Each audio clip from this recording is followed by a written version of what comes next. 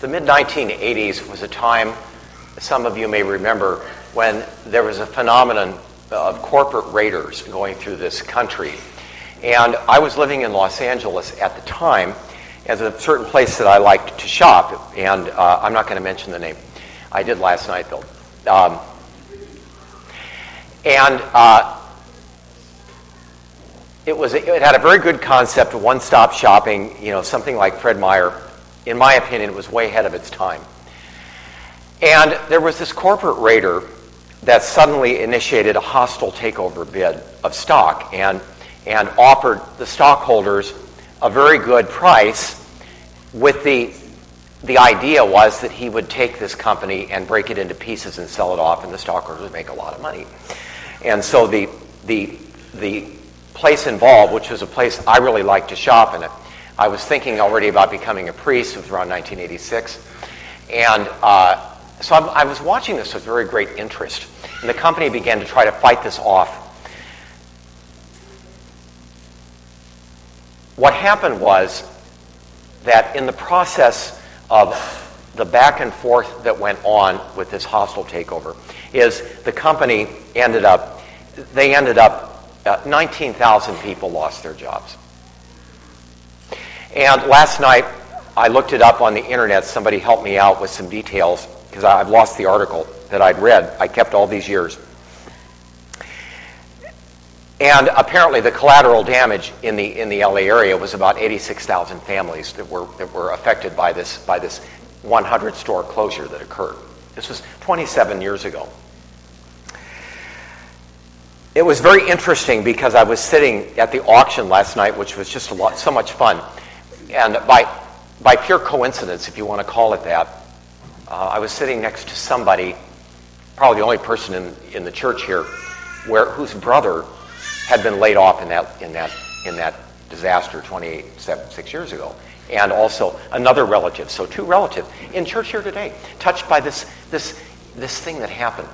And I bring this up because there was a really interesting interview with the individual that initiated this, and he was asked the question, and this is why I want to find the article, but I remember exactly this particular part of it. It stuck with me all these years.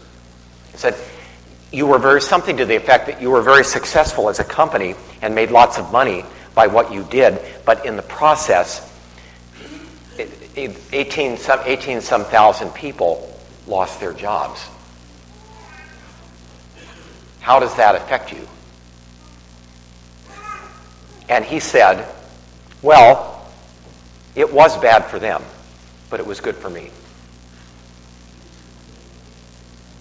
It was bad for them. It was good for me. How's that for a worldview? Do you want to live like that?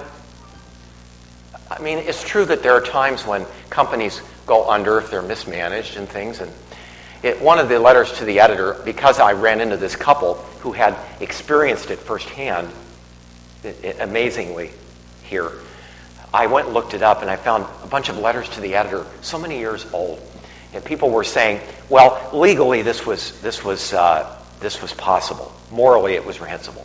This is the kind of letter that was going in the LA Times.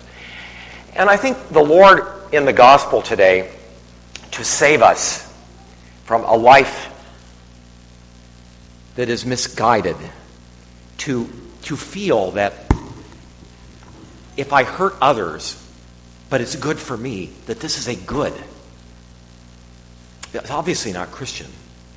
And it leads to a fruitless and a failure in life.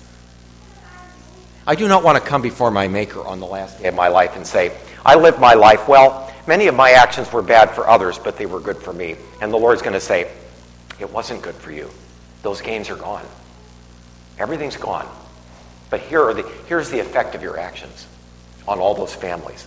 Was this really necessary? Maybe it was. Most of us don't have the opportunity to do that much damage, but we all have challenges, and God puts them in our path deliberately, allows them for our growth. Holidays like this, often it comes from family, we don't choose our family. And there's friction sometimes. How do I love people that I don't like? Christ didn't command us to like everybody. He said love them. It's not a feeling at all. It's a set of actions. More of what I don't do than what I do. So our Lord equates these actions with being his friend. He says, I call you friends because I've revealed everything to you that the Creator wants from you. Notice he said, I've chosen you, I've called you, I appointed you. We all have a mission in life. A series of them. They always involve other people. Always. And he says, I want you to go and bear fruit. Fruit that will last. What kind of fruit tree would I be? I'm obviously mixing metaphors. If I grabbed everyone else's fruit and left them with nothing. If I bore rotten fruit that nobody could eat. If I'm an apple tree and all I do is produce leaves because I think I'm so beautiful, taking up space. But that's not why I was planted. Oh yes, I'm very beautiful, but useless. It's one thing to be an ornamental tree, but if I'm a fruit-bearing tree and I don't bear fruit, you know what the gardener's going to do eventually. So it's a warning, but it's also guidance. We don't listen to what God says. We go on our merry way. And it's very similar to when I was younger, I took this cross-country trip. I think I was in the middle of, where was I at? Oh, North Dakota, someplace. Anyway, I was in my Vega. Beautiful day like this. The top was off. Actually, it came off. Actually, the bottom came off once. That's another story. Really. But if only these Vegas stories would fit in my homilies, I could give you about 20 of them. But I was driving along. You know, this was the days, I know some of you find this hard to believe, there was no GPS, no cell phones. And so I got in the car, was alone. I was going back east for some reason. I drove for an hour enjoying the scenery before I realized I was going in the wrong direction. But I was making great time. I pulled off and I just laughed and laughed and laughed. I thought, this is really funny. I was really enjoying myself until I found out I've got an hour in the wrong way. I don't know where I was going, but you can't tell in North Dakota. It all looks the same. You know, no offense to anybody who's from there. But life is like this. You know, we think we're making great progress in life. Imagine making a whole lot of money by throwing a lot of people out of work.